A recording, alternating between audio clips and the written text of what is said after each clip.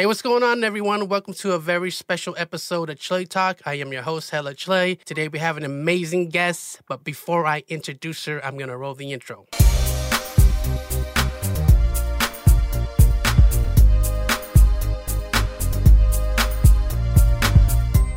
So today's guest needs no introduction. She's one of the most influential women in Cambodia's music scene, focusing on original music and has a roster of the hottest stars in the motherland. She's a super talented musician. She's also the CEO of Baramay Production. Without further ado, I'd like to welcome Miss Laura Mam. Hello. How are you? Changriap Su. Thank you so much for taking your time and in your busy schedule to chat with me. Thank you for having me. We're also locked down on COVID here, so this is a perfect time to talk. Wow. It's a little sad, but we'll get there, I believe. Soon. We'll make it. Yeah, I pray everything gets better with the whole COVID situation. And so, Kamai, first off, I want to say I'm a big fan of you for the longest time. And we've been longtime friends on Facebook and social media. And I'm really happy to see you grow over the years and just leading the way, setting the gold standard for, Cambodia's original music scene. Thank you. Dude, I'm a big fan of you too. We've been since, it's been a long time, you and me. So since that last stage in LA. So that was really fun. So, yes, man. That was some good times. So let's get right to it, Laura. Tell me about your background, like where you grew up and stuff. So I'm pretty sure the viewers and audience would like to know more about you on that story. Okay. So I grew up in the Bay. I grew up in San Jose. San Jose, it is what it is. But yeah, I grew up, I was born in El Camino Hospital. I was born in basically Santa Clara County and in California. And yeah, I grew up there. I was big into the Bay culture and all that kind of stuff. And, I was living in my little Cambodian home at home, but outside life was very hip hop. So that's basically kind of how I grew up and stuff. So yeah, that's where I'm from and stuff. Yeah. I got so much love for the Bay. I got to credit Hella from the Bay because everything that the Bay influences the Pacific Northwest. We're pretty much I feel like we're the small cousin to the Bay. Everything E40, Too Short is doing, we're bumping. So it's I always have to mention that. I think it's all kind of one region sometimes, especially the Asians. Right, exactly. we're all in it together. But, West Coast, I love it. So you said you were born in San Jose. Is that where you grew up? And you have siblings and stuff? Yeah. So, I grew up in San Jose. I have a brother and sister. My brother, also a big Bay head, Andy Dash Game. He's out here with me now. He's my creative director at Baramay as well. And then I have a little sister named Tiffany, and she's super good at guitar. But I also grew up around all girl cousins. I had a big extended family. So 13 girl cousins and stuff like that. And when I grew up around here and in the Bay, actually, not here because I'm in Cambodia now, but in the Bay, I grew up I'm the youngest girl cousin. So I grew up around all Cambodian girls they were going clubbing during summertime in the LBC period. Yes. That was basically what it was. So I grew up the youngest cousin. So I always wanted to go out with them. They go out, they go clubbing, they go they were all hip hop. So I loved that culture. So I definitely was influenced by Bay culture. My brother Andy was a Jabberwocky. At one point he was working with Jabberwockies and doing stuff like that. So, we grew up around a lot of dance culture, hip hop culture. And yeah, I grew up around dancers, Filipinos, you know what Shout it out to is. the Filipinos in the Bay. They're deep over there. Yeah. I didn't know your brother. I didn't know your brother's Jabberwocky, so I'm learning some new things. That's amazing. I was watching the Jabberwockies. Yeah, us too. Because Jabberwocky history is all over Northern California and stuff like that too. So all that dance culture, Janet Jackson, all that from a young age, we were watching all that. So dance culture was big to us, music, hip hop, all that stuff. So yeah, that's basically how we grew up. It was really, really fun. I love the Bay still. I miss it. So. Oh yeah. Much love to the Bay. Thank you for sharing that piece of history. You said you're the youngest? No, I'm the oldest actually. I'm the bong. So, the bong, oh, okay. And I got held to all the high standards like all the other Khmer kids. and everyone else has to do whatever after. But it's okay. It is what it is. I'm the beau. I'm the beau. So I'm the baby. I can tell. Yeah, my parents like spoiled me. They, Yeah. So. It's like different, right? The bong is usually the one that's like super independent, who does like some stuff. And the beau is the one that gets away with everything. So yep, exactly. It makes a lot of sense that you're the beau. That makes hella sense. So your parents, like your mom, is very supportive. Tell me about your mom. She just followed me on Twitter. Shout out to Mina Tida. She's really hip to like social media, so I love it. Yeah. So my mom and dad, so when we were growing up, they're both really like big music lovers. We grew up, it was our thing. It was like music after dinner. Not like karaoke came in later, but it was like music. They were super cool. So my mom, she has a crazy, amazing story. My parents were refugees. They came to the United States in the 80s, 1980. And then, they came with the clothes on their back. My mom, she went to a community college. We had some sponsors. They had her go to a community college. They asked her, what you want to do? She said anything that doesn't speak English. And she got into, they said do data entry because it's just typing. And this is like right in the 80s. So Silicon Valley is just popping off. It's just about to become what it is. And basically, she grew from like a data entry person with an associate's degree. Oh, she didn't have an associate's degree. But anyway, she grew from like community college in Sacramento to a data entry person to like becoming a full-blown software engineer, and then like worked the entire Silicon Valley circuit. And at the same time, she's my big inspiration. At the same time, while she was doing her Silicon Valley thing, making good money and all that stuff, she was also like an activist for a lot of anti-Khmer Rouge stuff when the UN was still recognizing Khmer Rouge as the main government in Cambodia. She was doing activism work. She was on Oprah. She did all this stuff to represent Cambodian voices, Cambodian refugee voices. So I grew up around her doing that. And it was always really, really inspiring. And she participated in documentaries. And then music and art from both my parents. And my dad is like the more musical one. My mom is the more like philosophy and the power of music one. Like two of them had a huge influence on me being like, okay, this is something. It was never their intention to influence me to be a musician, but it happened. So because they loved it. It was our happy place in the family. And like my mom loves music. She loves kind of like lyrics. She loves the power of music. She thinks it's, she can dance. They both can dance. They both got like their twist and Marizon down. So like one of the early music videos I did is the real story of like the song that they used to talk about. Like that's all real dialogue of them just being like for real about talking about all the memories I remember growing up about Cambodian like identity. It was never about Khmer Rouge. It was always about the good times, the supri party, and like, going out, being cute, and that kind of thing. So, they had a big influence in me. And my mom is my partner in crime.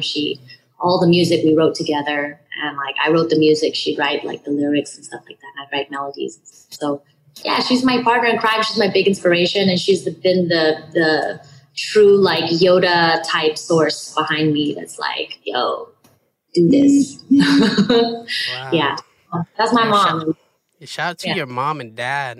That's they sound very sound like you guys have a very good relationship, and they're both like inspirational to you. Yeah.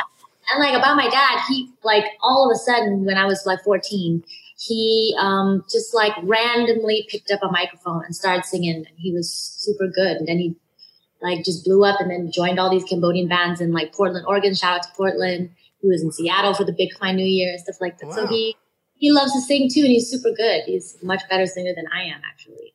So, music has been in the family for a long, long time.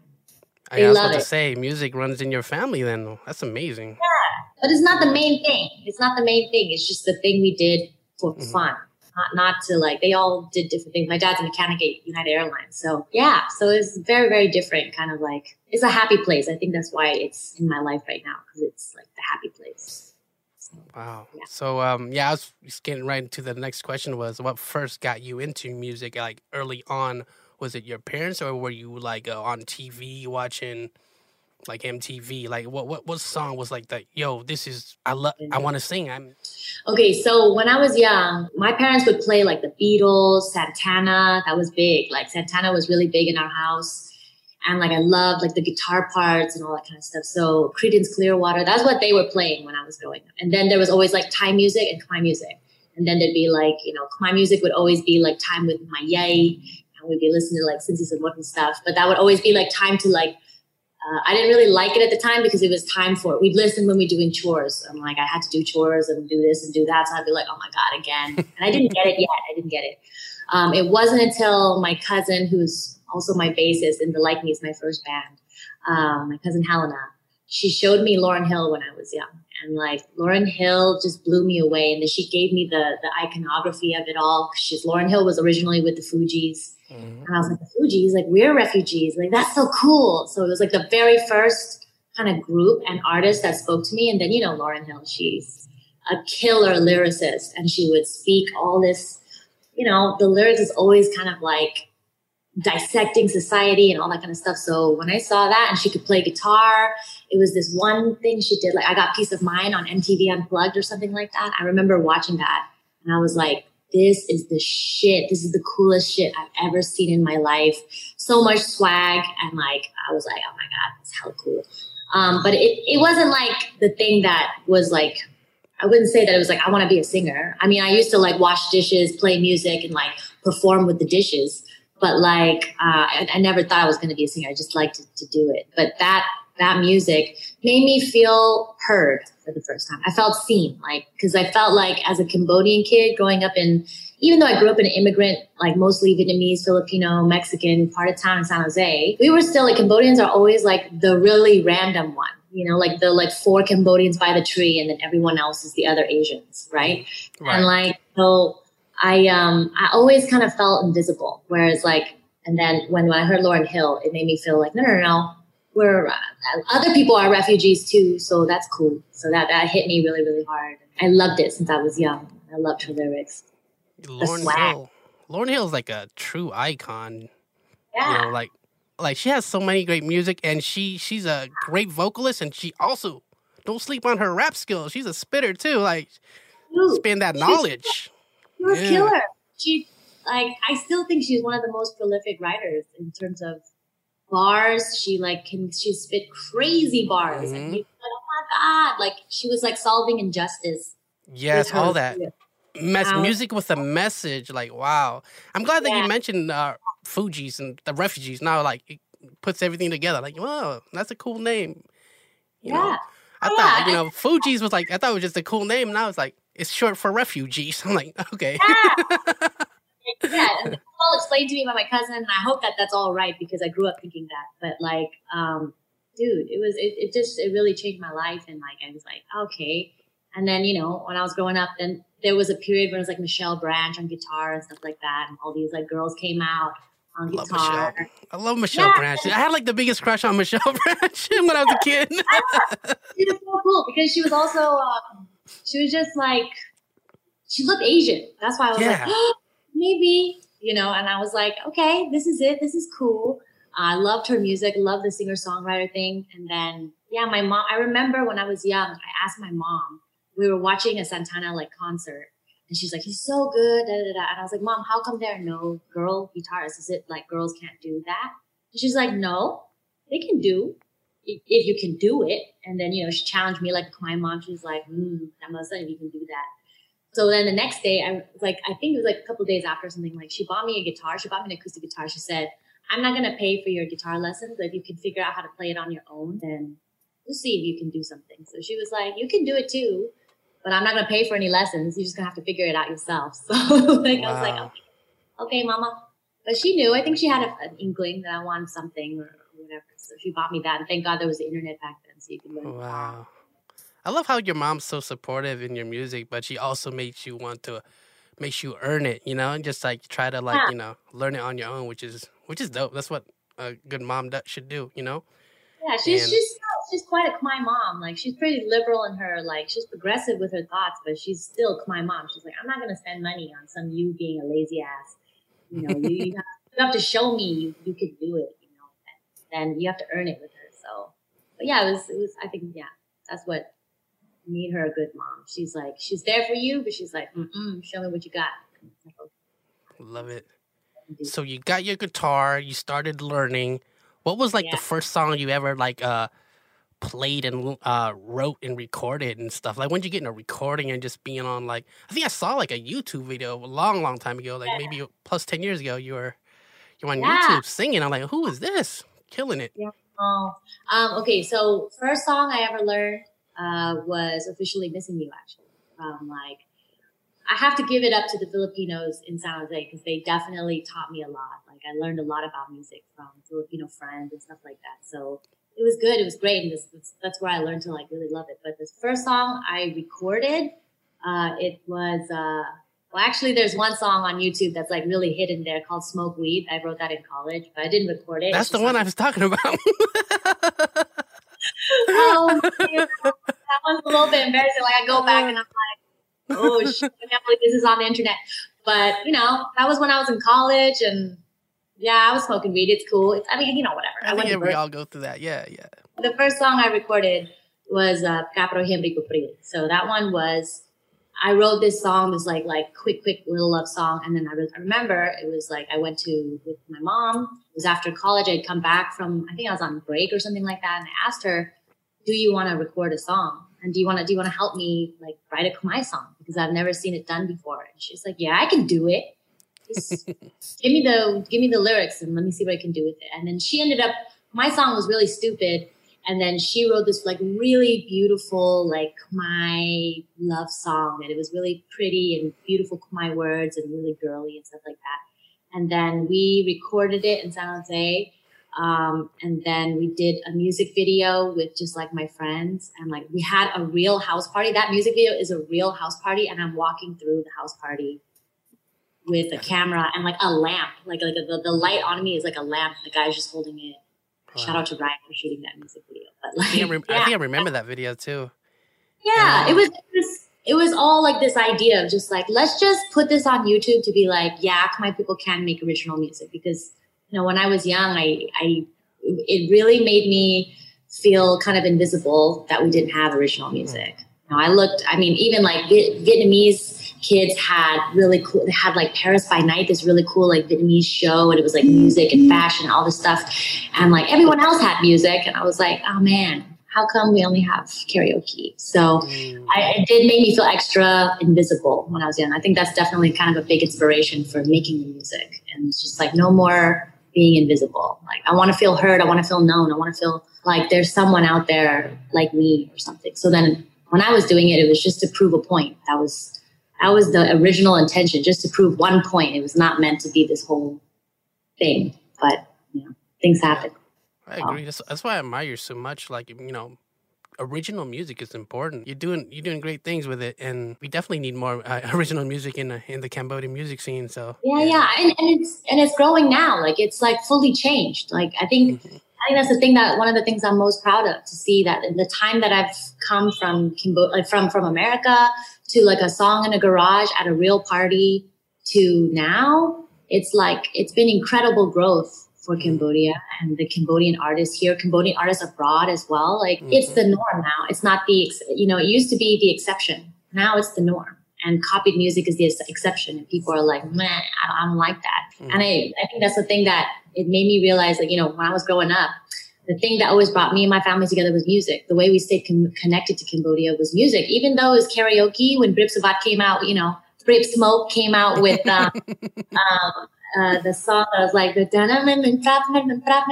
he wore like these tight skinny jeans. Yeah. And like it was a popular song, but it was the first time he like danced in skinny jeans.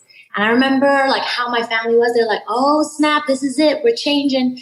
And it brought people together. So it's like from a young age, even until now, I realized that music is just like that medium, especially with YouTube and Facebook now, is that medium that's super easy to share and make you feel close to your own people. We're all over the place. We're in the homeland. We're super disconnected to Khmers in America, to Khmers in Australia, to Khmers in France. Like we all have different cultures. And before they were just like separate little ecosystems growing.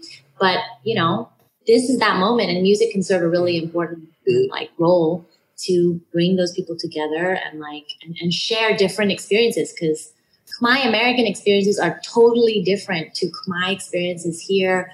My Australian experiences are different. My French experiences are different. And like how we all split up is kind of, I think it's kind of like a beautiful thing. Like we split up because of horrible things and we'll come back because of wonderful things. So I think that's something beautiful. So yeah, something like that. I love that. Like the evolution of Khmer music. Cause like a few years ago, like maybe like 8 to 10 years ago, it was like all like karaoke videos and stuff like that. Like with the Prips and Lots. And now it's a lot of original music pumping out, like almost on a weekly basis now. Like I've seen, I'm like, wow, Cambodia turns up now. Like, okay, I'm loving it. I love to see it. That's growth. Yeah, it's something that I think Cambodians can pat themselves on the. It's like we have small wins, like we get little tiny wins in here and there, and I think it's important we celebrate those wins because it's a big win for us to stop saying, hey, everything out there in the world is better than what we have, and to be like, no. We got cool shit too. That's like a huge step, I think, from like an existential point of view, from a philosophical point of view. It's a really huge step. And I think like how you and I grew up, especially like in America, what I hope to see especially with Baramai and stuff like that is like our kids, our generation, like the kids that will come from us and all the people who are having kids now, they'll have music that they can reference to be like, this is Cambodian music. It's all ours. And there will be no question. There will be no, oh, this is copied or not. There is no question. This is just Cambodian music. I think it's a big step for the culture and just for Cambodian people. It's a good sign, very good sign of better times, better prosperity. I don't know, good shit coming. Yes, I love it. And I'm here for it, Yeah. So, Laura, what's your creative process like when creating music? Or do you write your lyrics first? Do you write the beat, or you play the guitar? Give us a little, Is there a secret you got? You drink honey tea and be like, yeah.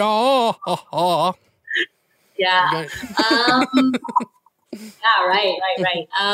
Okay, so it depends on what kind of beat it comes out. Like if I start with the guitar, it's always going to be some emotional song. Like all the emotional songs come from the guitar first. And that starts with like just basic chords and lyrics and stuff like that. But what I think that like, especially in recent years, what I really love to do is produce. Like I really love producing. So I love to start I use Ableton. That's my favorite program of choice. I like Ableton mostly because of the time warping. And the reason I like the time warping function is because before when I was in America, I used to listen to Khmer samples. And I love Khmer samples. So it's like, we have all this good music, and like if you really study hip hop, there's so much based on the history of sampling, and it's a form of preserving while evolving. And if you can find where the sample comes from and all that stuff, it's like people get really nerdy about that kind of stuff, right? And in hip hop and stuff. So, but I started with Ableton because I used to take samples off of YouTube for any kind of Khmer sound I liked, because I love messing with Khmer sounds. I think we have a sample treasure trove in Cambodia that's pretty much untapped, and like it's a really, really cool thing, and I think it's starting to come to life a little bit. So I used to start with samples and then work on machines. So I'll like hook up my machine, which is like a controller pad, to Ableton Dock, and then build beats around it. But then when I got to Cambodia, and of course when I had access to starting Baramai and all that kind of stuff, I started to meet all the musicians on the ground and stuff like that. And there's like one musician from one of my artists, his name is Fantan from B-Band. He's like a master Khmer musician, Khmer instrumentalist. And he like learned everything on his own, but he's been working at the Khmer Circus at FAR in Siem Reap for a long time. And he does like all the arrangement, all that stuff. So he does crazy shit on Roniet. Like he can hip-hopify Roniet. He can do anything. He's really, really crazy. So now I have access to real Khmer musicians for sounds. And I have also access to really great Khmer vocalists out here. Like I did one song called Fate with Vanda. And then with Meta. And Meta is also a performing group in Siem Reap, but the vocalist in the beginning of the song has a crazy, haunting vocal. And like it haunted me when I first heard it. And how I heard it was Vantan sent me like a video of them in like the province with like chickens in the background and them just like doing the little drum thing and being hella cute. And then I heard that vocal and it like gave me chills. So I was like, okay, you want to come to the studio? And then when they came in the studio, they gave me these big fat vocals. We gave them big reverb and all that kind of stuff. Anyways, so that whole thing, like that's my favorite thing to have happen. And when we did that, the song popped off. People really liked it. I could see that people also really liked, you know, those old Khmer sounds coming into your living room. They evoke emotion, right? And like, so my favorite thing, the thing that's like, if going back to the creative process, I like to find Khmer sounds that evoke emotion, because like I really believe that like Khmer people, I was talking about this with a friend the other day, is that like being Khmer is actually to know heartbreak, I think. And it's like, it's hard. Whatever Khmer situation you're in, there's always been some sort of heartbreak you've had to deal with. And I don't mean just like love. I mean your parents, PTSD, the war, poverty, gangs, whatever. There's like all kinds of things that have happened, injustice, all these different things that Khmer people face. Being invisible is also kind of like a heartbreak. And like, I think when you hear those Khmer sounds, like, I don't know if it happens to you, but there's certain sounds that just like make me cry like that. And I'm like, oh, my heart is broken. I totally agree and understand. Like growing up, I'm hearing like my parents play like traditional music. Like I don't even, I think it's the chape or the flute is like so puro, you know?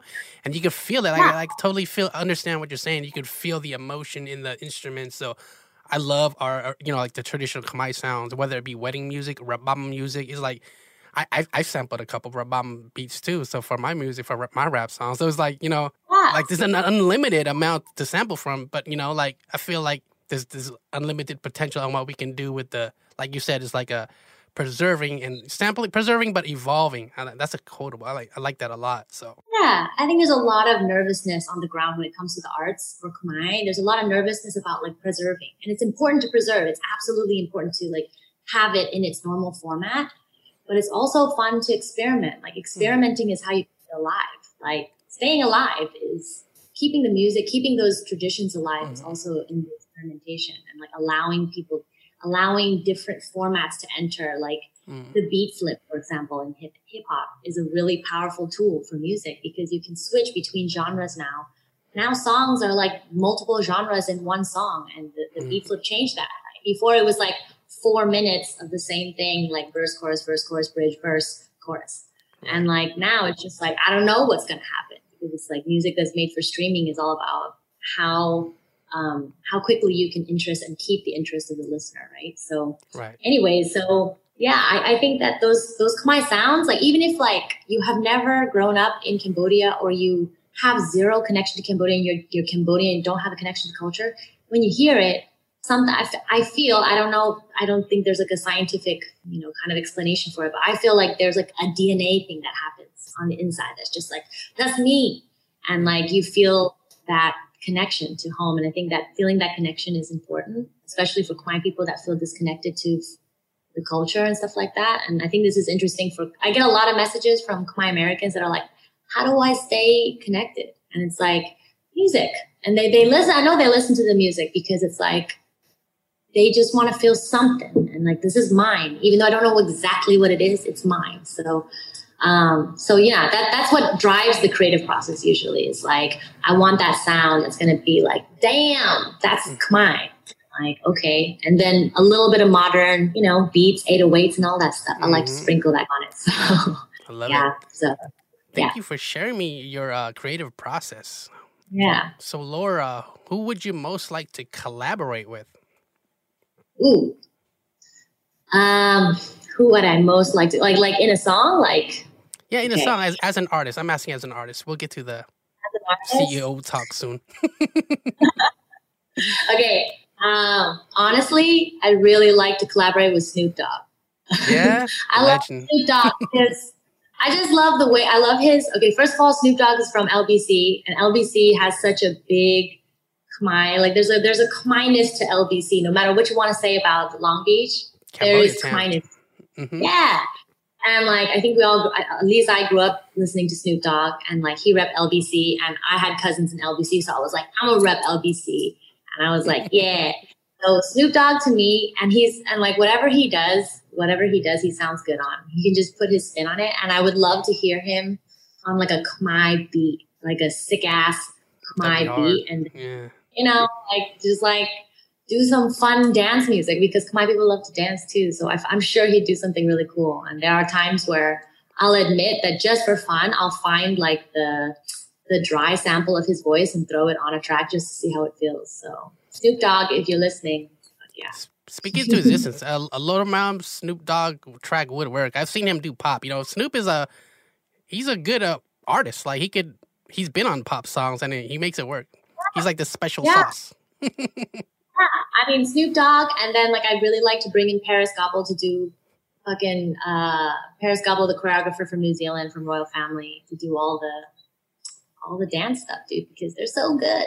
And like I think there's a lot of cool crossover with Khmer dance, and anyways, fun stuff. That's all on the dream palette. What would you be doing right now if it wasn't for your music career? I was planning to go into archaeology and anthropology. Like my plan was to be like a Cambodian academic. Like I wanted to.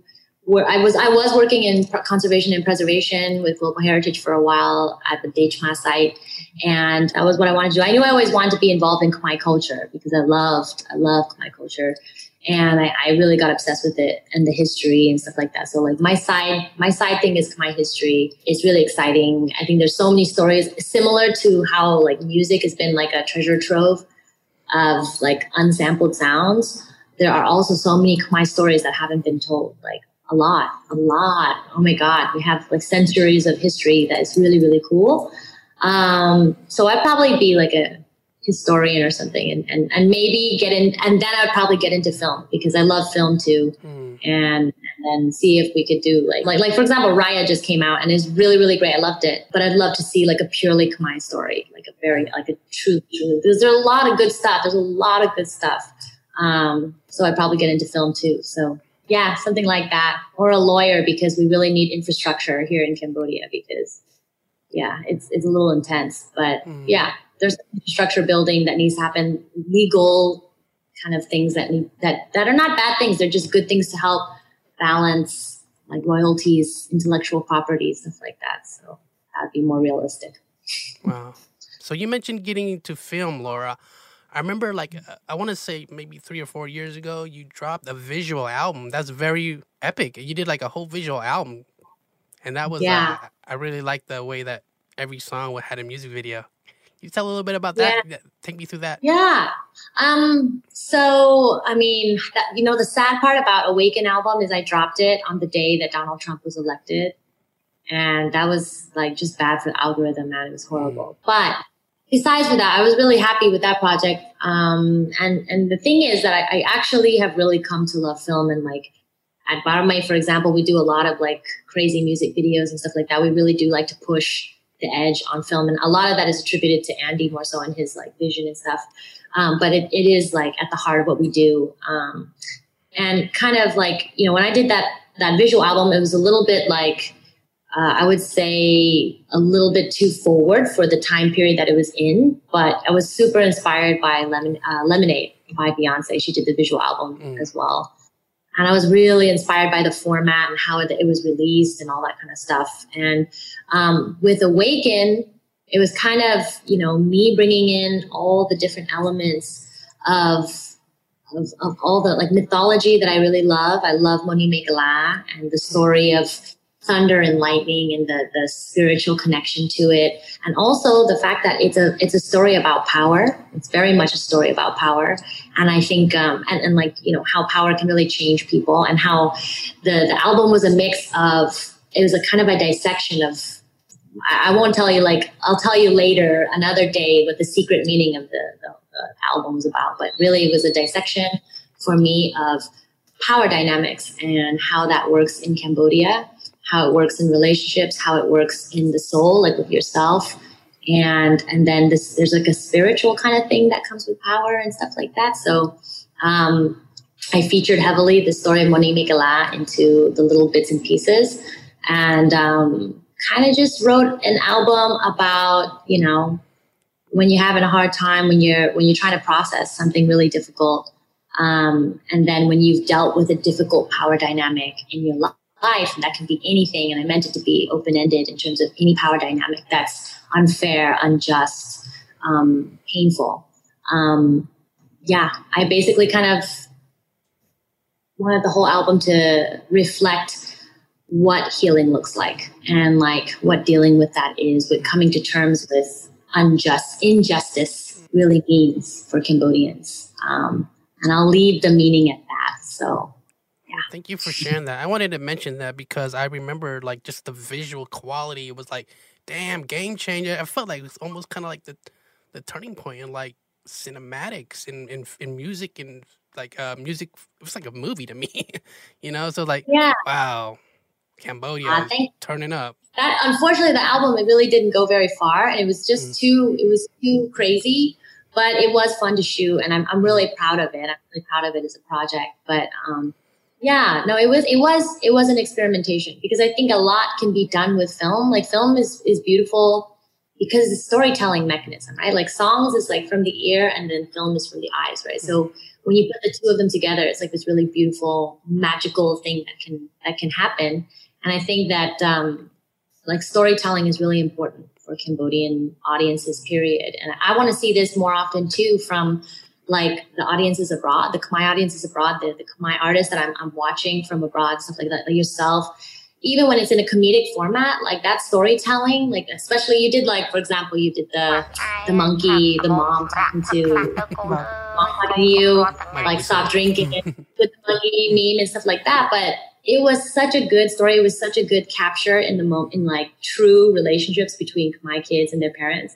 It's super heartwarming, and it just makes you feel immediately seen. I think that's the power of it. I think that the more we push on film and stuff like that, like for example, one of my artists, Vanda, we really pushed his Skull album, and we really pushed the visuals on his Skull album. And the reason for doing that is like, we have to tell more complex stories. I don't know if you've seen most karaoke's are usually pretty simple storyline, you know. Yeah. Someone hide behind a tree, be like, with a, bring her a flower. I remember those days. Yeah, because I think that those karaoke's honestly are going to become vintage. They're like really cool vintage cool history that we have. That's hilarious. It has its own hilariousness, but it's also sweet, and there's like simple storylines, right? But I think that the more complex storylines we tell, I think that that has the ability to create more healing amongst Cambodians. Because I think a lot of Cambodians are also still dealing with transgenerational trauma. Like I think I've seen some of your other like viewers and interviewees talk about PTSD and dealing with that in the family and what that looks like in Cambodia. What does that look like in especially Khmer Americans?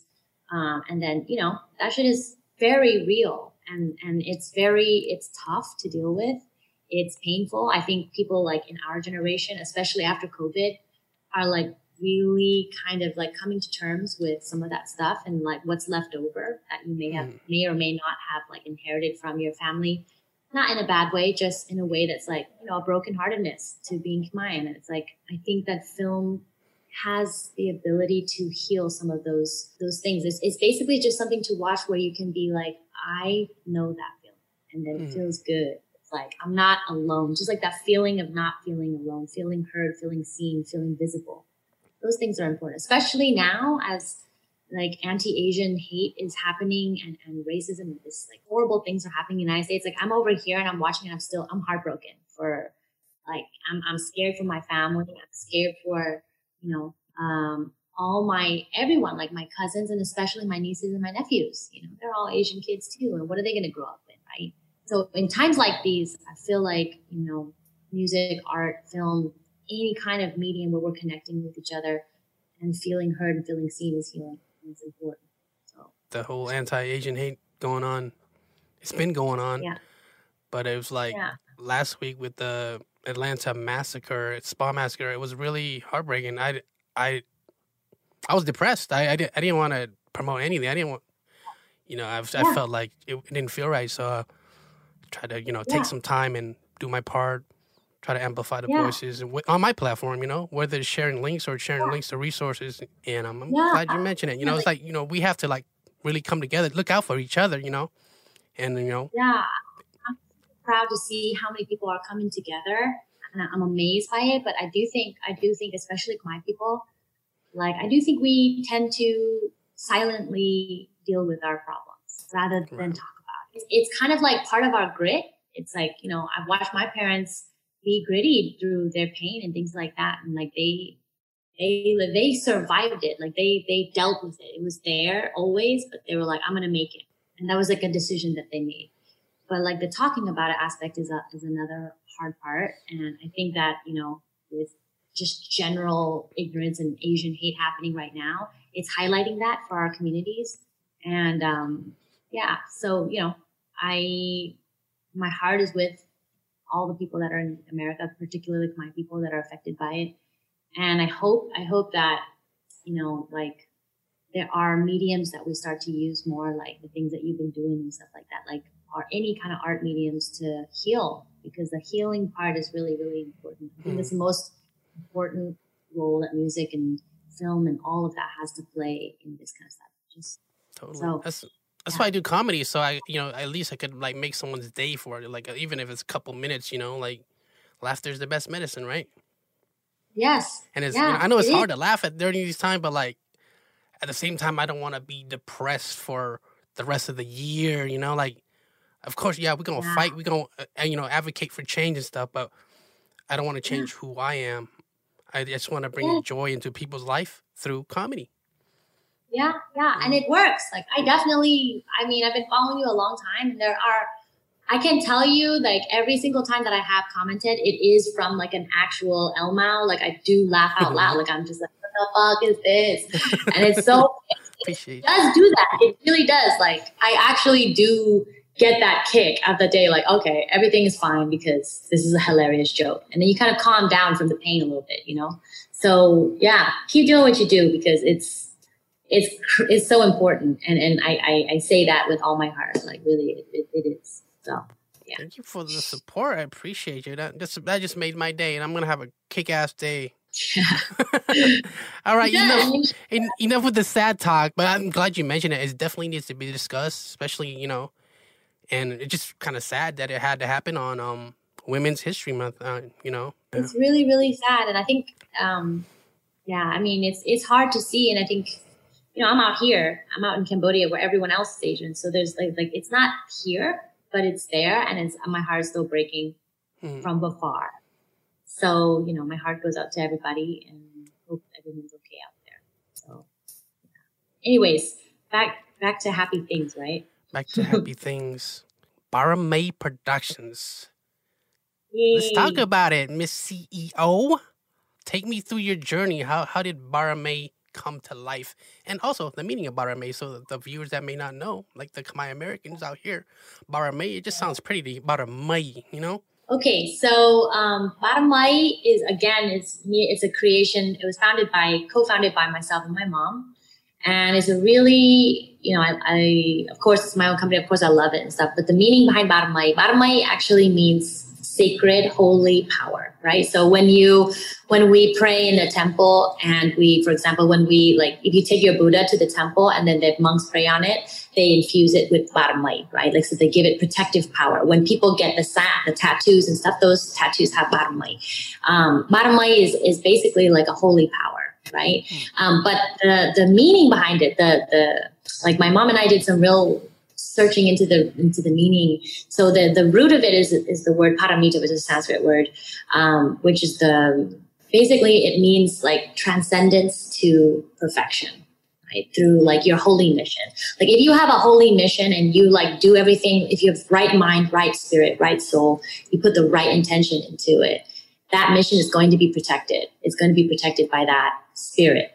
And like you can do whatever you need to do. You can actually move through life protected because you have the right mind, the right intention, the right soul, and all of that. So it has to do with soul.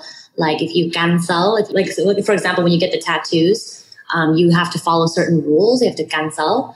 And it's a really beautiful kind of like idea because my mom basically said, you know, after Khmer Rouge, which she went through, and it really had a horrible effect on her life, of course, back to the sad stuff quickly. She feels that Cambodia was, you know, like blown apart, was really broken spiritually as well. And Baramay, like her original, like our original kind of belief is that if we put the right mind, the right spirit, the right kind of healing and intention into our goals with music, because music is just another medium to pass energy to people. And we infuse it with Baramai, then good things are going to happen in the country. Good things are going to happen on the ground. Good things are going to happen to Khmer people and ourselves. And so really the meaning and purpose behind it is that we want to bring back that sacred energy to Cambodian, just the Cambodian spirit. And I believe that music very much is part of the Cambodian soul. And we have to bring that energy back, and we have to, nurture it. And the more good intention, the more artists I get, the more projects we do, it's the more intention that we put into it, the better things are going to be for us. And I hope that, it's very much a place for people and artists and stuff like that to be themselves, to put their full dreams, their full hopes, their full potential into it, and hopefully good intentions with whatever kind of, when you're famous, you have a certain power, you can do a bunch of different things, you can represent causes, you can bring attention to causes, you can help people, you can make people feel better. That's all energy. And I think that Baramai is about all bringing in the really good energy and treating it with like enough respect and care to a level of like a sacred level that it will have a positive effect all around you. And that like little ripple that you do, maybe it's one song, maybe it's one little film piece or whatever artists work with us in any format, whatever you do is going to ripple out into the Khmer community and maybe beyond the Khmer community and bring good things to the world. So yeah, that's the belief behind Baramai.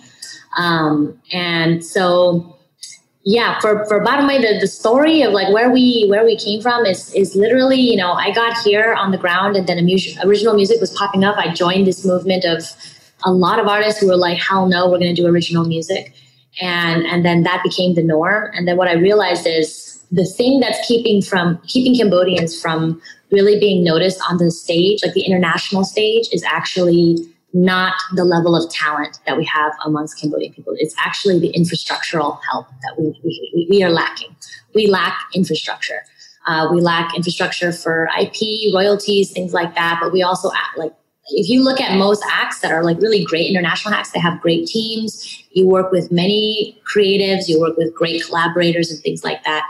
And because of the size of the market here, it's really, really tough for Cambodian artists to do all that by themselves. They can. They absolutely have, but it's better when you have a team. Anything is better when you have a team that absolutely believes in what you're doing. So we went into it with that mindset. And of course, I was the first artist of my own label, and I built a team around me, and I realized how important it is to have a team. Every single person on the team matters, including your finance, your everything, like everybody, whether it's admin work or not, it all matters. And then we started signing artists to help them achieve their goals with original music. And we went from Khmer Khmer, we've got Polarix, we have Vanda, who's really become like a game changer. And we have now Sophia as well, who I really hope is going to do some sick ass R&B, like, bringing her English sounds to the world. And being a Khmer artist from Cambodia, but singing well in English and that being okay. And so like we really like to focus on artists that are unique and have capabilities, like really unique capabilities, and then bring that not just to Khmer audiences, but hopefully to more international audiences as well. So it's been an amazing journey. I've been on a really fun and amazing journey with my artists, and we've had a really successful run in Cambodia, and I'm really happy with the work that we've done so far. And yeah, we plan to keep expanding. Like I want to see Baramai become something where, our generation's kids know the name and feel good when they see that name. I hope that they'll see it, they'll feel good immediately and be like, oh, something nice. Like when you watch Disney, you see that opening credit and it makes you feel good. That's what I hope for Baramai. So yeah, that's where we're headed. Wow. Congratulations on all your success so far with Baramai. And you answered my question. I was going to ask you about your all-star roster. I'm a big fan of Vanda. He's killing it right now. Like I said on the K1J interview, I said he's the Drake of Cambodia. If we had to like put an equivalent right now, I feel like he's a future and really like leveling up and changing the game, raising the bar, yes. For sure. And he just did a song with Sophia, like you mentioned. So that's a really good hook. That's a really catchy hook. I can hear that on like American radio. It's really catchy. Yeah. Waste my time. How's it go? Waste my time? Yeah, don't waste. But those, I mean, these guys are. I think this is this is the thing that I'm seeing on the ground, and this is this is the big kind of like characteristic, and I hope the asterisk marks of bottom line. Like, we don't necessarily do all the like main national music, and there's so much good type of like things that are popular in national music and stuff like that, right? I think you can hear it from the different types of songs, like you did. You know, you recently did Rib Sabat's Rib Smoke, which was. Gang, gang. I'm gonna be real. Gang Gang remix by Ella Chloe was a game changer. Like, I thought that was the shit. Oh. Anyways, but we really focused on unique talent. That's one of the things that's really important to us. And of course, you know, I want to expand all the things that we do in terms of making music for national music as well. But like, we're really, really seriously focused on unique talent in Cambodia, because here it's on the ground, and like what they're lacking is just infrastructure to actually make it out onto those Spotify playlists, that Apple playlist, and all that kind of stuff. It's actually about infrastructure. It's about audiences and having all the platforms. You have to be there on all of those platforms. And then it's not that the world is not ready for Cambodian music. It's that Cambodian infrastructure is not ready for the world to receive it. So that's what we're in the game right now to change. Like, I want to see that change. And it sounds a bit boring, but it's really, really important. The artists are kicking butt. I really love them. They're like my little children, and I'm so proud of them. Especially, I mean, Vanda, he really has raised the bar. And the fact, you know, this guy, so that everyone out there knows, he makes his own beats, he writes his own hooks, his own lyrics. I was about to ask you that. Yeah, he's artistic. And you know, the thing about him is that he's humble. He is humble. My God, it's so important to be humble. And I mean, I get a lot of messages from people who are like, how do I become like a singer? How do I become a rapper? I want to do this, that. It's like, dude, collaborate, be humble, and like be patient. Like, that's super duper important. He had all three of those characters. I actually met him when he was younger, and we had talked about a career for him. And when I first met him, he could barely, like, he was so shy, he wouldn't say a word to me. That's how shy he was. And to where he's come to now, like, he made his way, like, he took each step and made his way to get here. So he put a lot of effort into it. And like, all the Barmay artists have put a lot of effort into their music. And, you know, they're willing to take the steps to be patient enough to like get good. You have to be patient to get good. So like, yeah, man, he's very good. And I'm really proud of what he's doing. So, yeah. Me too, definitely. I'm rooting for you, Vanda. And you can just tell by the way he carries himself on his IG lives. I've tapped in on him recently just to show him give him my roses and props and stuff. And he's really humble and respectful, and like, he seems like a sweet kid. I don't know how old he is, but like, to me, I'm hella old now. I gotta accept the fact that I'm old as hell. So you know, he called me bong. It was like, you know, I just think Cambodians in general are really sweet. You know, the way they talk. Yeah. But he's pretty unique in that he's like he is collaborative. He's shy. He's actually shy, but he's also like a good jokester, and he like has this really hard look, but he's very kind of reminds me of you a little bit. Like in the beginning, it's like you were like hella chloe, hella all this stuff, and you had this persona, right? And then when you meet you in person, you're just like, hey. I'm hella nice. Ian, really. And people in real life, you're shy. I'm like, yeah, I'm hella Ian. Like, very similar. Yeah, and like really sweet, actually really sweet, and like just a nice person, and like he's a really, really. I think that's the best thing about him is that he's actually very, very nice, very, very, very nice, and means it. Like when he's your friend, he really means it. So like it's cool. I'm happy for his success because he does deserve it, and he's like, I'm telling you, humility is a very powerful tool. For any of the artists that are out there that are watching, listening, humility is powerful. It's like, it's the unstoppable force. That's bottom line right there. If you can stay humble, that's powerful.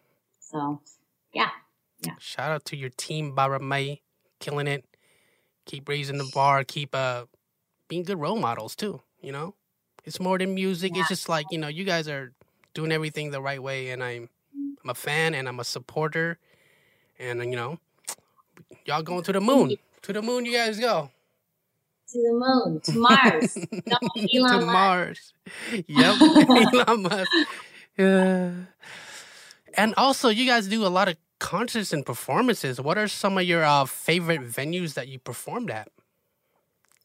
Gosh, man. I mean, it's like a sore point right now because like COVID came and just destroyed the live industry all around the world. So, I'm shout out to all peoples in the world that are working in any industry that's been just completely destroyed by COVID.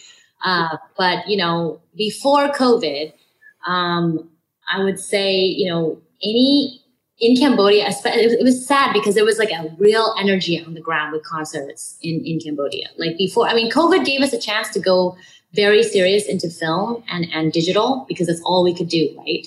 And I'm glad that we got that chance because then we got to do Skull album in the way that it happened. Originally, it was supposed to be a big, album launch and a big old concert.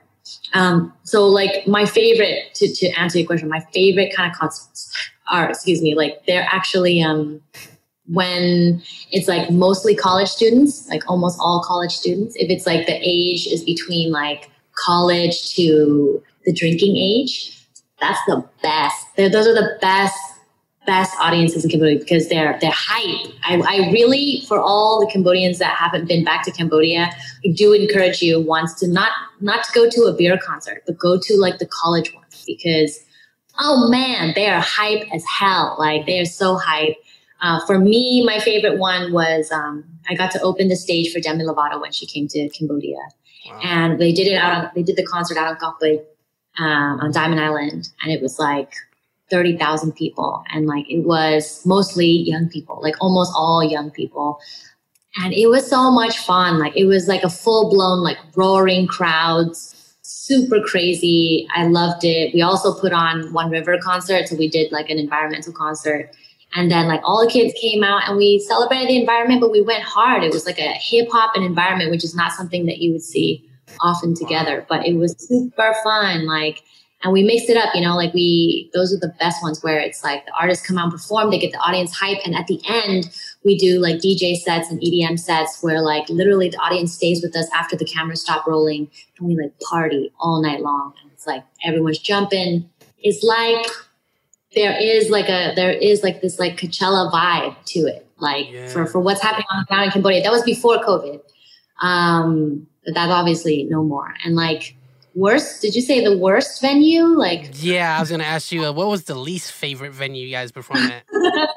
I know everybody has to start somewhere, like there was shows I did when there's like 2 people that showed up. So, let us know that too.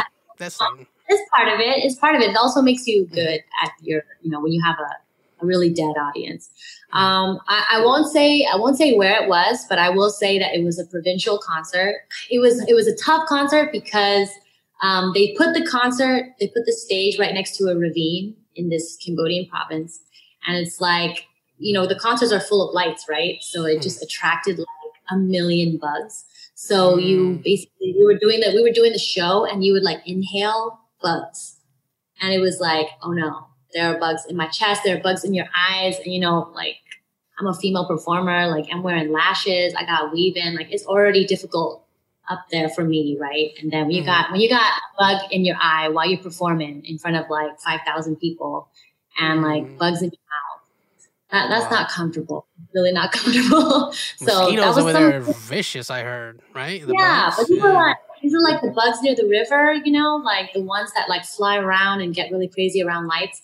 Dude, that was a horrific show, but it was okay. It's fine. It was part of it. It's like one of those things where it's like, okay, I got my chops. I've been to the provincial concert where bugs flew in my mouth. It's all good. But it was a little. That's probably one of the worst ones, I would say. But for the most part, shows are really. I love shows. They're fun, as long as it's not like people who are dead. I hate a dead crowd when they're just. I don't really want to hear music. And it's like, oh man, come on now. But I think it just depends on the age of the crowd, to be honest, and like how hyped they want to be. And I also love a drunk crowd. They can be really fun. Out here, staff parties are really big, and when people get drunk, it's fun. They get a little crazy, but it is fun. I would say it's fun. So yeah. Thank you for sharing your experience with doing performances. I feel performances are important. Like. I don't know, early on, like being like nervous when I'm performing. I didn't really like the performing aspect of it until like maybe like a couple years ago, because I still get stage fright. How do you guys deal with that stage fright? You guys just take a shot or something, some Red Bull, and be like, "Hey, let's go." Sometimes a shot also opens up your vocal cord. That's just my belief. Actually, my dad taught me that. He's like, just take a shot of whiskey right before. I'm like, all right. But also stage fright. But I still get stage fright. I still get it. You gotta power through it, and you gotta power through the first note. So like almost always the first note of anyone is gonna be tough. You gotta power through it. Just power through it, and like, yeah, I think people still feel it out here, especially the big crowds. When you got a big crowd, it's like, oh snap, because you really have to bring your energy and lay it down, like lay it on the stage and be like, are you ready? But I go out and I pray, and then I do my like. Find my inner Beyonce, and I'm just like channeling D&D, and I'm like, all right, it's all good. And then you go out there and slay. Gotta go out there and slay. You gotta give it, right? You have to just give them your energy. As long as you're smiling at them, they likely will smile at you back. I think that's like one thing I want to tell like young artists. It's like, just smile. Like if someone's smiling at you, you kind of like, the audience like kind of like submits to smiling to you. So you're like, all right, let's go. That's a pro tip right there. I like that tip. Definitely gotta smile, because if you look uncomfortable on stage, they're gonna feel uncomfortable for you. I mean, yeah, and then like if you look like you're looking at them having a good time, they will be confused into having a good time. That's kind of like, yeah, definitely a pro tip. And just look at their forehead. Don't look at the eyes. Yeah, that's one way. Okay, I'll take that tip for sure. Look at their forehead. Yeah, I'll be looking down sometimes. So, thank you for the tips. I mean, when someone's mean mugging you when someone's mean mugging you on the floor, and you're just like, I just like to like really smile really hard into like their mean mugging face, into their forehead, and then like I like watching them like submit to be like, and so I'm like, all right, submit. I love it. So I know that COVID is kind of it ruined like the whole performance industry. I think everything's moving into virtual concerts. Do you have any upcoming concerts virtually? Maybe I could attend, be a fan or something, and just watch. You guys looking into that? Virtual concert. Okay, so to be honest, I love the fact that there are virtual concerts. It's good, but I think that it's become kind of like the only medium for artists. And I think that's tough. It's tough. And like, of course, we would love to do a virtual concert. We'd love to do that. But even that is still, from a production perspective, is still a little bit dangerous still, especially right now. But like, I'm with it. But I think I kind of have faith that the COVID situation is going to be handled sooner or later. And I'd rather like keep all that pent up energy of all the people. It's just like, I really need to go see a concert and see live music again. Like, keep that in their body. And then when we meet each other again on the stage, I know it's going to go off. So like, I'm kind of like, I think for me, like, and for the artists as well, like, we're kind of like patiently waiting for that. And I think it's going to happen. Like, Biden just signed a deal with India to provide like 1 billion doses of Johnson & Johnson to Southeast Asia, which I'm really, really hopeful will benefit Cambodia heavily. So I'm basically right now like on the wait out. Like I think that I want all that pent up energy to like be released. When we go do concerts again, we plan to go all out and be hype as hell. And like when people come out, I expect them to lose their damn minds. That's like what I want. So yeah, so I'm like, be patient and like go for it. And for now, what we'll continue to do is like do music videos and put out audio releases and just like keep engaging with the fans. But like concert time is just for me, maybe I'm a traditionalist, but like it's like face-to-face time. That's concert time. I feel it. Because there's nothing like that. There's nothing like that electricity between you and your audience. And like, yeah, I want that energy. So can't wait till everything gets back to normal. Maybe when I gonna can bring use you my out passport. here. Yeah, I'm definitely gonna be out there.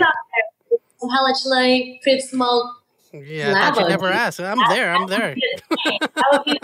rich. I don't know how you came up with that line. I'm broke. No money in my cabal. I just had to keep it real with myself. I want to have a, back and forth. I did that all in good fun. I have a lot of respect for Crip Smoke. It wasn't there to make fun of him. It wasn't there to disrespect Cambodian music scene. Me, I built my whole, my whole format through doing parodies. So I kind of like, hey, I haven't done a parody in a while. Why don't I do this? And hopefully they've seen it and they didn't, think any bad feeling about it. much No, respect I to think it was Galaxy endearing. Navatra and, Autumn. Yeah, I think it's endearing. Like, I think they should take it as a compliment, like to be like, hey, let music be loose. Like, if it's funny, it's funny. It's okay. That's fine, Mhm. And I think it was endearing. It was funny. It was a perfect parody collabo. In my opinion, I mean, I died laughing on the floor. It was so Oh. good. I thought you did a great job. You made it super cool. So, yeah, and like, one of our artists is the producer on that track, and he loved it too. So he Shout loved out what to you did. Grimes. Credit to Yeah, Grimes. I man. love the beat. I love the beat. I'm a Yeah. beat guy, so if I like a beat, I'm gonna hop on it, And I think that's like the highest compliment on a producer, yo. Like, it is. And Chris Sabat, he's like, people, I think I've seen some comments before, people are like, yeah, but he copied music. Well, he also entertained the hell out of us while we didn't have the music, while we didn't have the exactly, while we didn't have Facebook and YouTube. So I got, like, when I came here, I'm gonna be honest, like, I came here with like this like attitude, like, oh fuck, the copied music. And then the longer I was here, the more I realized, like, oh, wait a second, no. We just didn't have that infrastructure. It had to take its time. And those artists that came before us that did copy music, they entertained people, and we have to have respect for that. Like, I respect it, and they work hard. Those guys work just as hard as any other artist. They put out as many songs, and the medium they did it is a different medium. And that's not their fault. That was the system, like it is what it is. And so, and like Rip Sabat, if you meet him, God, he's so funny and he's so charming. That guy is the most charming, most, again, humble, and like just an amazing entertainer off the stage and on the stage. Like, he's just a very, very nice person, respectful in any which direction. And like, I got to work with him on a Vivo commercial, and he's just like a legend. He really is a legend. He deserves all the respect that he has. And like, so, when you did your thing, I was like, this is like the most beautiful Khmer America and Cambodia connection, like a way to just be hilarious together. So I thought it was brilliant. So that's the last thing I'll say about it.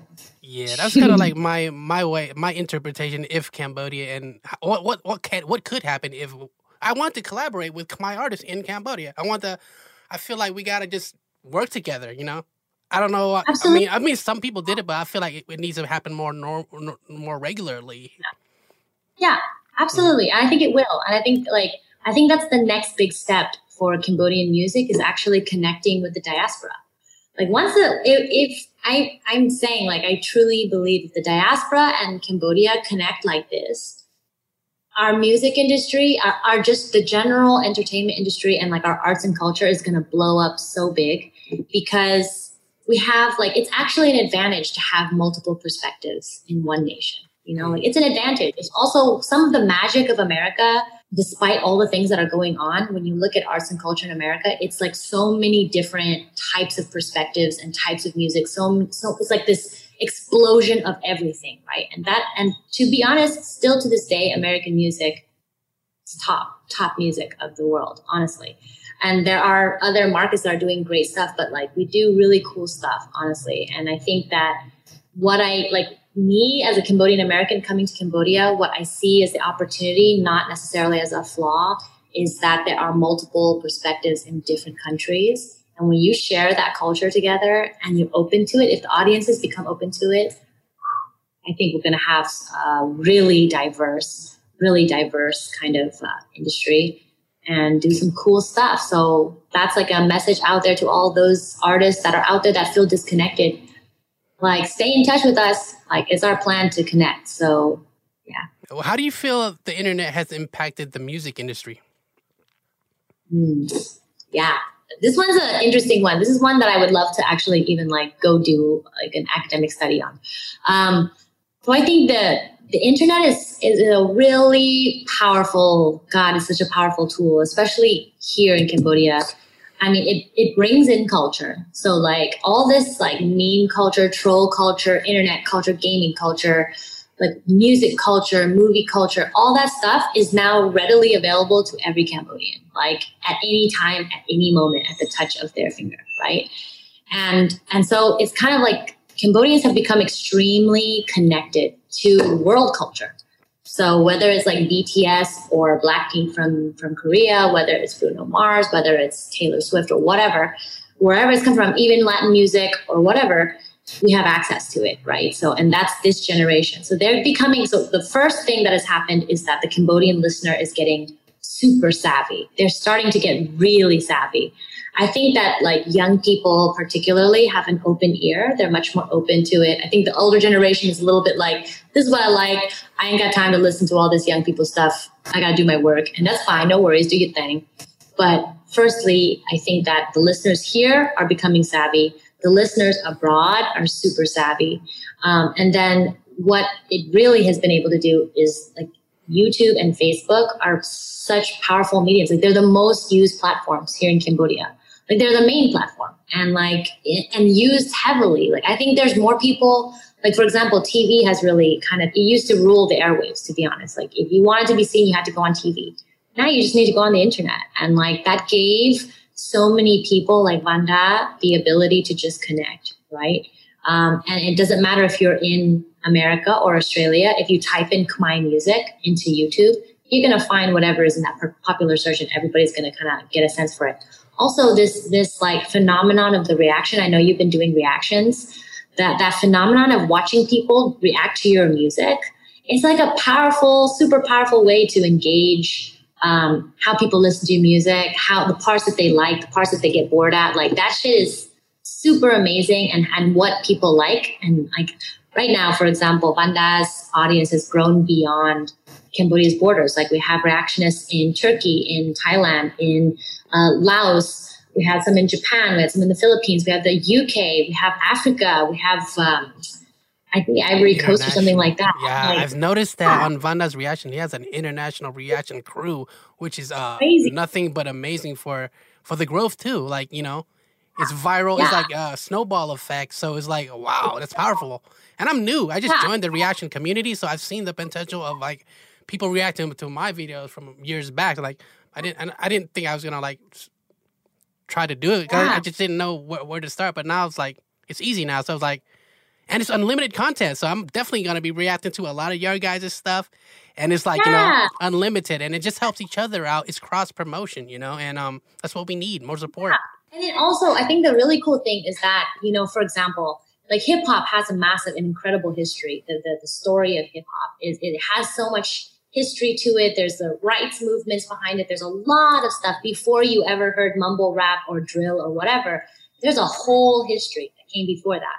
And then in the old days, I think, you know, the way that hip hop kind of came here is kind of like you heard the music and you didn't really know why, you know, certain things are like applauded and certain things are not applauded, or flow and rhythm and the respect for all the little bits and pieces and bars and the history of bars and even dissing. Like there's a history to all of it, right? Mm-hmm. And like I think that reactions have helped people to kind of like learn the history along the way, you know, like to be like, oh wait, let me tell you a story. It's like hanging out with a homie and being like, no, let me tell you how this shit came down, how it came to be.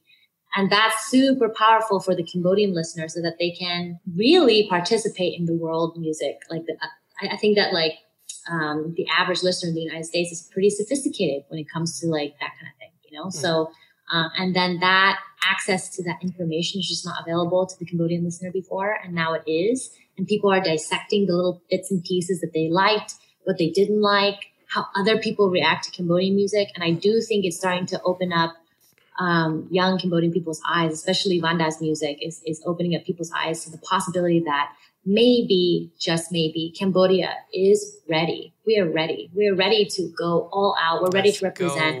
We're not going to be like forever that country that's just like the one that got bombed, the one that had a genocide. Like we don't got to be that. And you know, the thing that I love about it is that Cambodia is the ultimate underdog.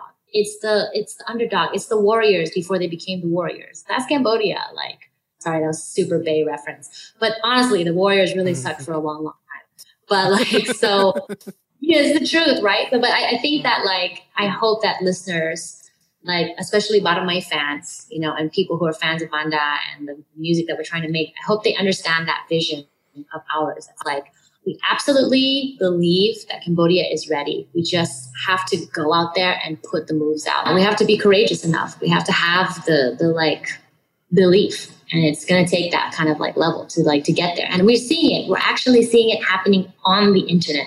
So the internet is crazy. It is really, really crazy. And I'll tell you an interesting fact about Banda. At one point last year when Skull released, he was the most Shazammed song in Laos.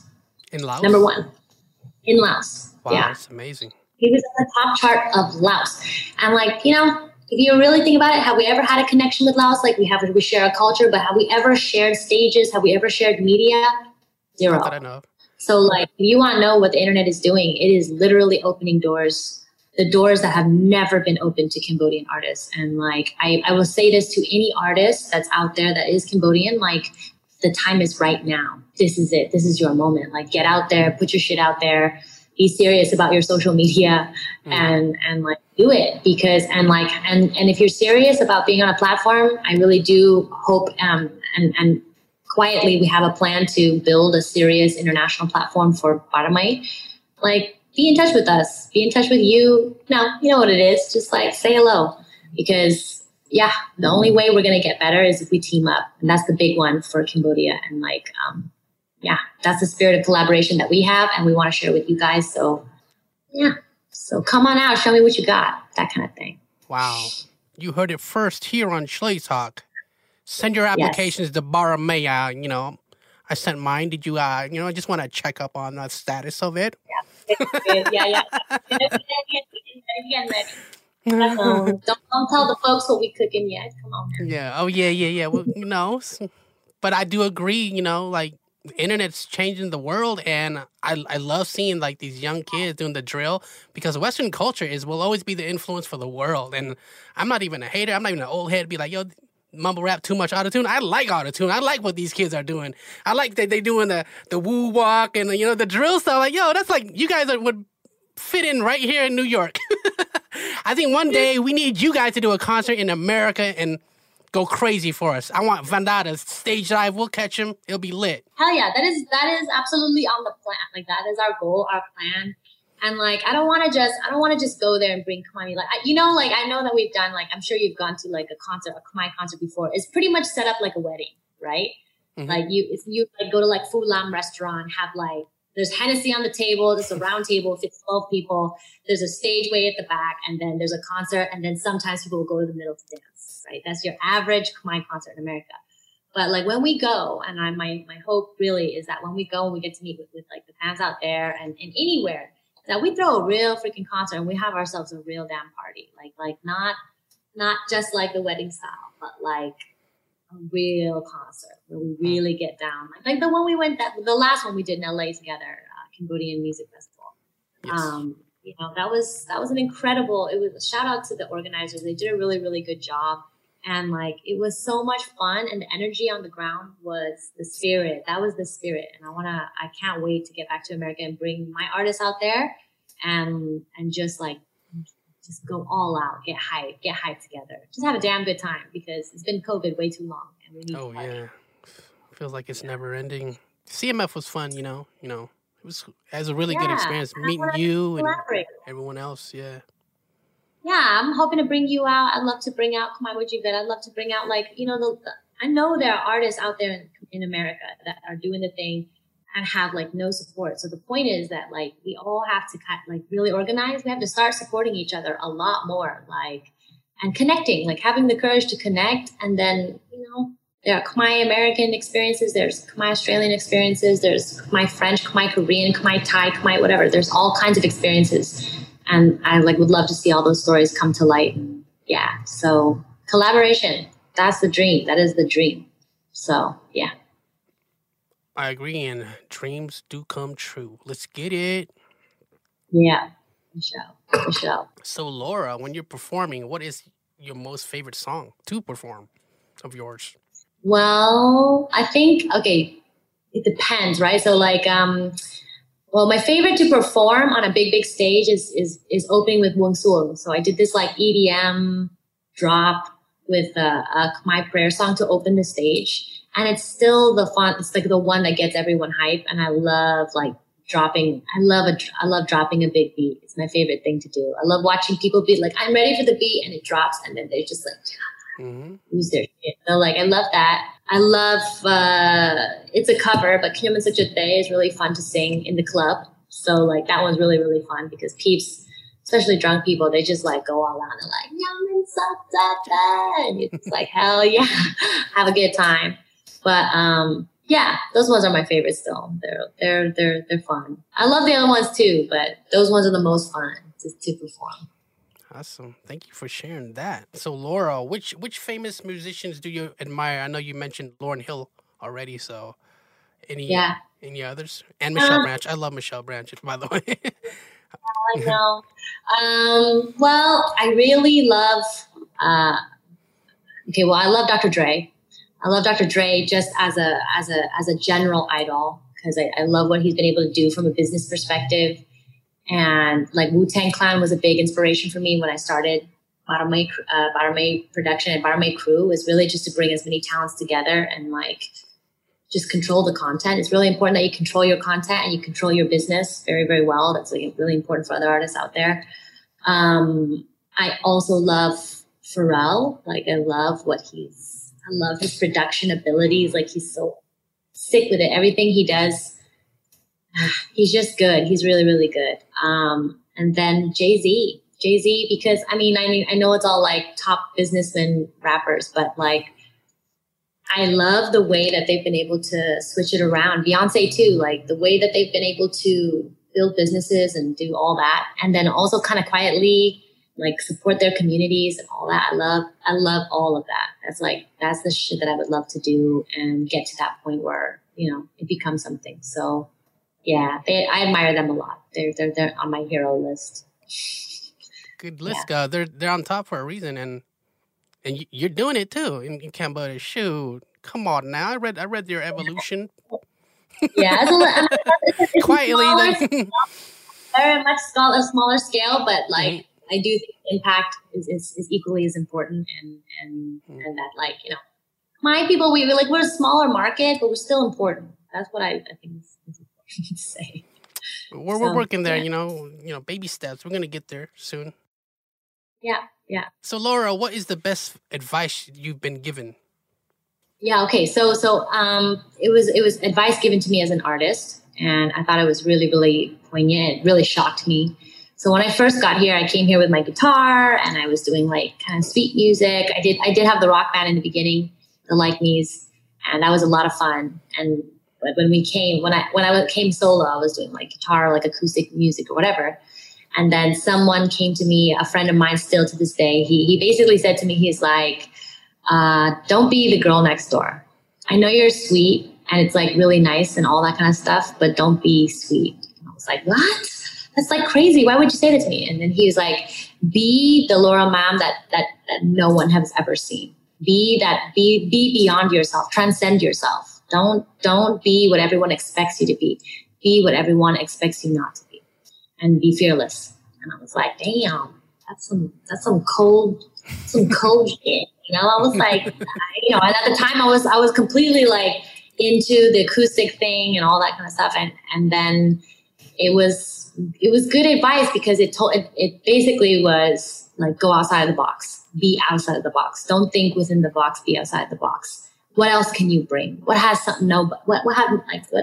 What's something we all haven't seen yet, you know? And then, so we went big onto the Khmer. I went big into the like big Khmer beats after that. And like the Khmer presentation, Khmer dancers on stage, Khmer dancers in the music and all that. That all came from one piece of advice of like, stop being what everyone wants you to be, like sweet and likable. You don't need to be that. Like be what they don't expect. Be that. And I was like, damn, that's cold. That's cold. So I thought it was really, really good advice. Really, really good advice. And then I have to say, like, this is not advice that I've been given, but this is advice I'd like to give to any artist out there. Read the damn contract, plain and simple. That's it. Just read it. Read it. Get to know it. Important. Learn it. Know the language. Because it's important. If you're getting into this world, like, just learn to read a contract. It's important. So read your contracts and financial literacy, for sure. Yeah, for sure. And like save some money. Oh my God, jeez, don't spend it all. So yeah. Don't buy It's that, like, super iced out chain, you know what I mean? Go spend your first rapper check on a chain. We're not going to do what they do in America. Okay. I mean, you can spend a little bit on the extra, but be prepared for that COVID pandemic. You never know what's going to happen. Save it for a rainy day for sure. Laura, if you could change anything about the music industry in Cambodia and globally, what would it be? With Cambodia, if I could change one thing, I definitely would want to see, it would have to start with an association. Like in the United States, we have ASCAP and stuff like that. It's like an association for songwriters and publishing. So publishing is basically like if your song is made here, then you need to get it. It's like someone's going to collect that money for you, or if it's playing in an elevator, or if it's playing in a TV commercial, every time that TV commercial plays, it's going to collect that money and send it to you. So I'd like to see that kind of infrastructure start to be invested into, and I'd like to see the Cambodian government work more closely. I think they've been pretty supportive of original music so far, which has been really amazing. But I think that they can work closer. If you look at some of the other Asian industries that are doing very, very well in music, the government and the entertainment industry works really closely together to pair up, to use music as a diplomatic tool. It's a great diplomatic tool, actually. So I'd like to see the, more investment into that infrastructure. And, everything comes with time in Cambodia. Everything you have to be patient with it. But I'd like to see some of that happen here. And it will also, it's not just the government's role to do that. It's actually the private sector. The private sector has to come together and be like, okay, we need to do royalties. Because once you have royalties, you can pay songwriters, you can pay every single person that came to be. And when you can pay everyone fairly in a way that's not a hassle and not a flat fee, then then you have real deal collaboration. And that's when collaboration becomes really easy. And that's when you start to get really good products. So it's kind of it's like the boring answer, but it's really what this industry needs. So, and I think we'll get there. So, but on the global scale, I think what's more important to say is I would like to see, the streaming services pay a little bit more fairly to artists. And I'll kind of explain a little bit something that I've recently learned as well, that, what you're getting paid in the United States is different to what you're getting paid in Cambodia, right? Per stream. And the reality is that, larger groups, big artists like Taylor Swift and all those big artists, when they're selling their music in unknown markets like Southeast Asia, they'll take lower rates because they're basically streaming is saying okay, if you take lower rates, it'll encourage more people. It'll be easier for us to make our business work out here.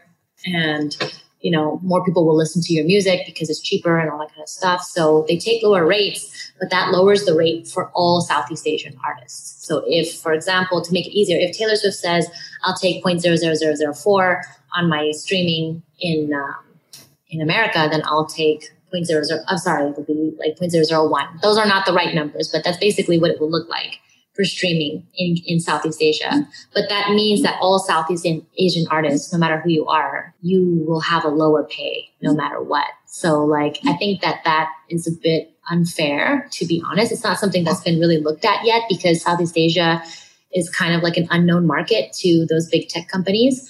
But I'd like them to realize that actually people like Taylor Swift and Ariana Grande, they have the ability to sell to the international market so they can afford to take a lower rate. But then Southeast Asian artists can't actually afford to take a lower rate. So it's I think streaming rights is a really difficult subject in the music industry in general. But I think if people know about it a little more, that we need the ability to actually make money fairly, and you are actually streaming in this region, and you should be prioritizing the artists in the region rather than prioritizing artists that make big money elsewhere. I think that would be nice if they paid attention. But I think there's a lot of issues with streaming that are going to take some time. Doesn't mean that they shouldn't be addressed, but it is something that is kind of hampering, I think, Southeast Asian artists, and especially Cambodian artists.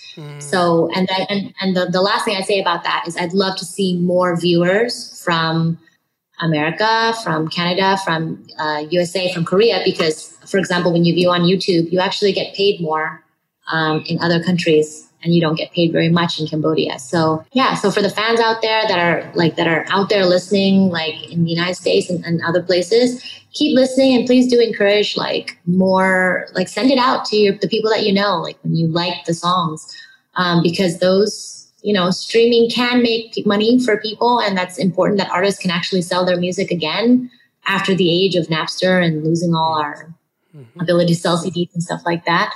So yeah, you know, it's a really powerful thing to be a listener. Like, I think the listeners have to know that they're very powerful, and like just listening for free on Spotify gets your artist paid. So listen to more Cambodian music that they get paid, and share it, especially if you live in a country with a first-rate streaming, you know, package. So like, shout out to Cambodians in France, Australia, USA, and Canada. Those are definitely the highest rates. So we hope you guys are listening to the music and continue to share it, and yeah, do that. So yeah, that's what I like to see. Definitely are. I'm gonna promote the hell out of you guys, you know, and you know, even my homies, they know who you guys are. They always mention Vanda, like, you know.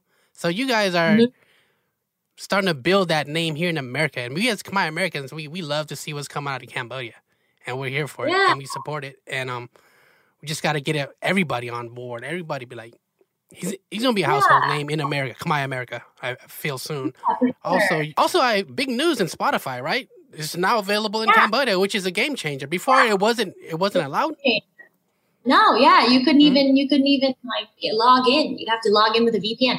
So like, it's great. It's actually really, really great. And Apple Music is here, and like those are the ones that truly like, wow, they have much better rates. And you know, I do believe that Cambodians, when we start to like build our streaming prowess on these actual platforms, that's when you get your like Cambodian artists on the ground will get access to playlists and all these different things that help to promote other artists around the world, right? They all have the infrastructure for it. And like this moment right now where we're at is like, let's build that streaming community and like continue to show love. Like, it's a very powerful thing to be an audience member and just show love where you love it. Literally just listen to the music you want to listen to and use it. Do it in a semi-legal way, like not legal way, which is Spotify, Apple, YouTube, all that. Like those are all paying platforms. So yeah, you know, like I know it's usually a thing as Cambodians to like get an MP3, like to get like a USB that has all of my music on an MP3. Like that's really popular out here. It's like, if you can, just stream it, because actually you're not paying too much for it. And then that's getting money into the artist's pockets so that they can make more music and actually thrive. Because being a musician is being a business person. You have to invest in a lot of equipment and knowledge and all that kind of stuff. So you're literally in helping that artist invest. So yeah. I agree 100%. Like, to the listeners and the viewers out there that always wonder how you guys could support us as artists, streaming. We don't ask for much. Streaming is like the best way you can support. Like, even a YouTube view is a stream, so it's like, it's very powerful. I'm not over here trying to like shove my merch down your throat, my t-shirt. I have it, but I just don't promote it. I'd rather have you guys listen to the music or the content and enjoy it, and that's like the best way, because streams they add up, and it's like a generational income. I'm thinking for my kids. I want this for my kids for the long run. For when I die, my music gonna take care of my seed, you know? Yeah, definitely. I mean, that's where we're headed, and that's where we are going. And to the would-be artists out there, like, think of your music as like treat it with respect. Like, it's treasure. These are like, you know, timestamps in history. So you know, people are going to look back at this time and look at the lyrics, look at what people were saying, look at what hurt, look at what made them feel good. And like, even we do, like, I don't know if you go hardcore on throwback, but I do. Like, I'll go back to old songs that make me feel young, just make me feel like summertime in the LBC makes me feel like I'm young and I'm pimping, you know? So like, that's saying nothing but a word. Throwbacks, all I listen to, like 90s R&B is like, I still bump it like religiously, even like freestyle. Like, I like the Stevie B. I have his own. He's my only decoration. And like, I listen to like freestyle, new wave music. It's like stuff I grew up on. And like, I feel like it was like the golden era and just like good, happy music with the meaning, and things were more simpler. It's just like, to me, I'm going to say like the 90s will always be the best era. You know, the time of the Michael Jackson, the Remember the Times, the SWVs, you know, the list goes on, the TLCs, you know, the Whitney Houstons, the Mariah Careys. You know, I love all that. I could listen to that over and over, and it feels like the first time hearing it. You know, I'm like Montel Jordan. This is how we do it. You know, feel good music. Oh my God. And I'm starting to hear kind of feel good in your guys' music. So it's like music always evolves. It's always like, you know, you always take from old. You know, that's what music is. It's a constant recycling, and then it just evolving. You know, making it newer and just you know.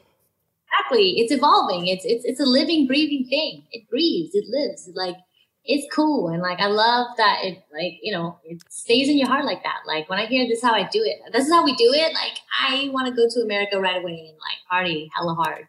So like, yeah, for sure. Yeah, for sure. So yeah, to the viewers out there, realize you guys are in power. You guys actually have all the power, not just the fucking power, but like the power. You do have the power to shape the industry. Literally, the viewers have all the power to shape the industry. So it's cool. It's like, we're at your mercy, and we hope you like what we do, but please just show love. That's all you have to do. Just listen. And if you like it, great. If you don't like it, no worries. You know, it's all good. Great answer. Like, wow, it's an amazing interview, and I can't wait to share it. And I think we covered a lot, and I just want to ask you, what's next? Yeah. Okay. So I'm obviously, like, I will visit the United States soon just for fun, but I'm really committed to Maramai and the artists here and the mission that we have here, which is simply to grow the arts industry, and like, not just music, hopefully film in the future, and also like people like yourself, like the young influencers, vloggers, podcasters, everything. Like, I'd love to see the culture just grow and become so full. I think, you know, there's a lot of energy still on the ground in Cambodia because it's mostly youth. It's like all under 35 pretty much. It's like a young country out here. And what's next for us is we're going to be very serious about building the Baramay platform into a respectable, I would like to build into a respectable platform that can actually do business with other music labels internationally. And I'd like to see Cambodian artists under our label collaborate internationally and in a respectable way where there's dignity on both sides and like, you know, just pure talent oozing out of that, whatever projects that we do. And the other thing that's really important to me, and I thought was, you know, I wanted to bring up on your podcast in particular, is I do really want to start building the bridge for Cambodians across in any kind of environment. You know, like, I know that there's talent in America. I know that you're in America. I know that there's talent in Australia, in Canada, and all over the world, to be honest. There's Cambodians all over. And I think one of the big issues that I also come across for some artists that are out there or people that are out there is that they feel disconnected from Cambodia completely.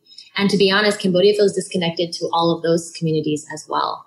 And what I'd like to see happen is we really start to connect. So, and I think music is a very powerful medium for that. Any kind of medium is any kind of art medium is powerful for connecting and bringing our people back together. Because to be totally frank, I think that Cambodian people have had like a really tough time in history, but that only makes us grittier, and we can like use that toughness to like do some amazing stuff and be like, you know, the superheroes. So I would really like to start connecting with artists abroad. I'd like to see your stuff. I'd like to see your music. I'd like to see whatever you have. Send it to us. We are quietly building some platforms that I think that you guys are going to really enjoy in the future. And yeah, basically we want to put Cambodia on the map. Like, we're on the map. I'm just going to like put the big like loudspeakers, like, you know, those big loudspeakers you see in Cambodia all the time that are like playing music all the time. I want to like build a giant speaker out of Cambodia, and we're going to like make the world hear us rather than wait around for them to hear it. Yeah, that's what's next. Love it. I'm here for it, and I support it, and I agree. We got to build that bridge. Just connect, you know? It's time to just collaborate and just work together. Unity, baby. Yeah. Unity, baby. We're stronger together.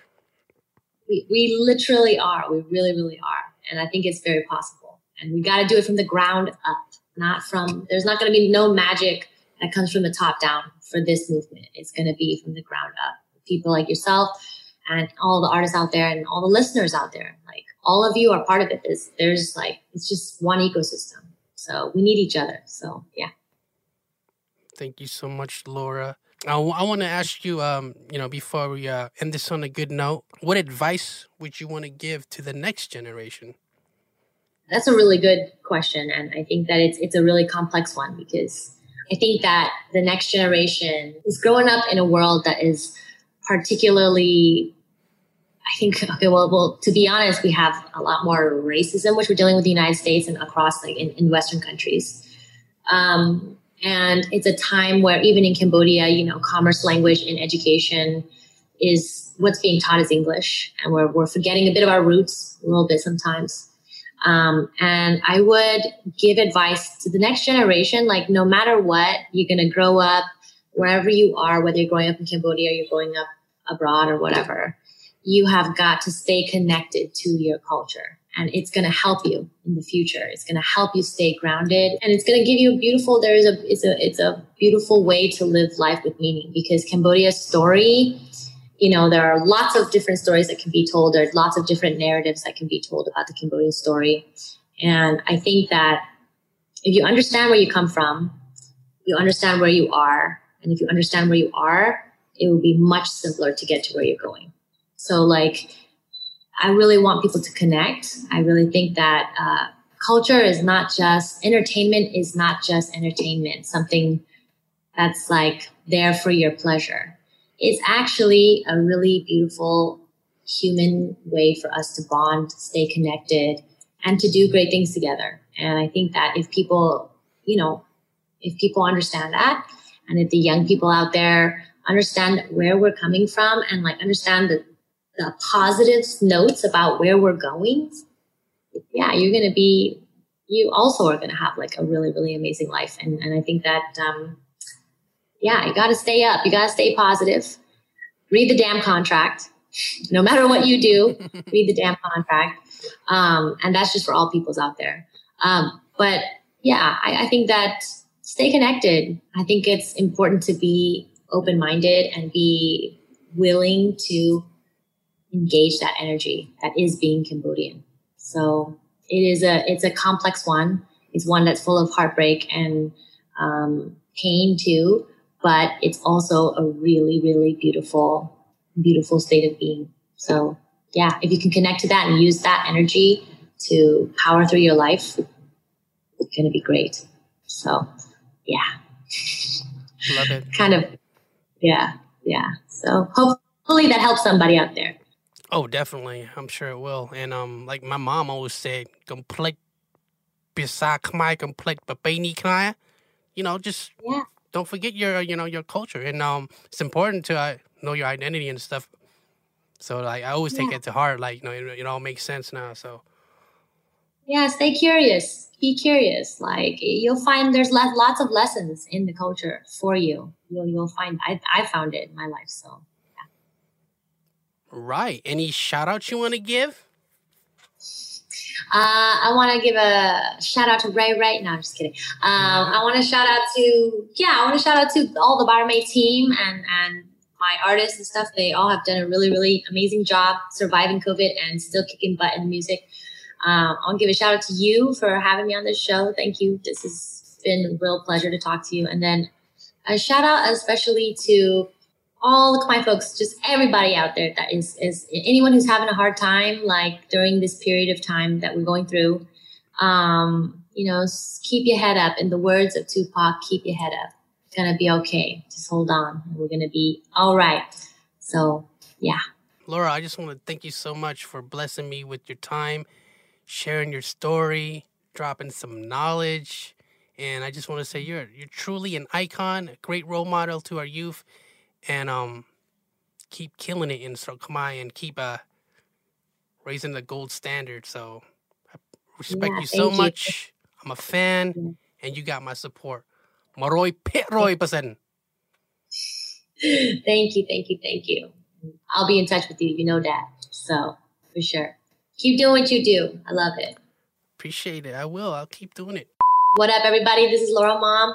And I just wanted to say you are tuned in to Chloi Talk, and it's been real, yeah. See ya. Thank you, Laura.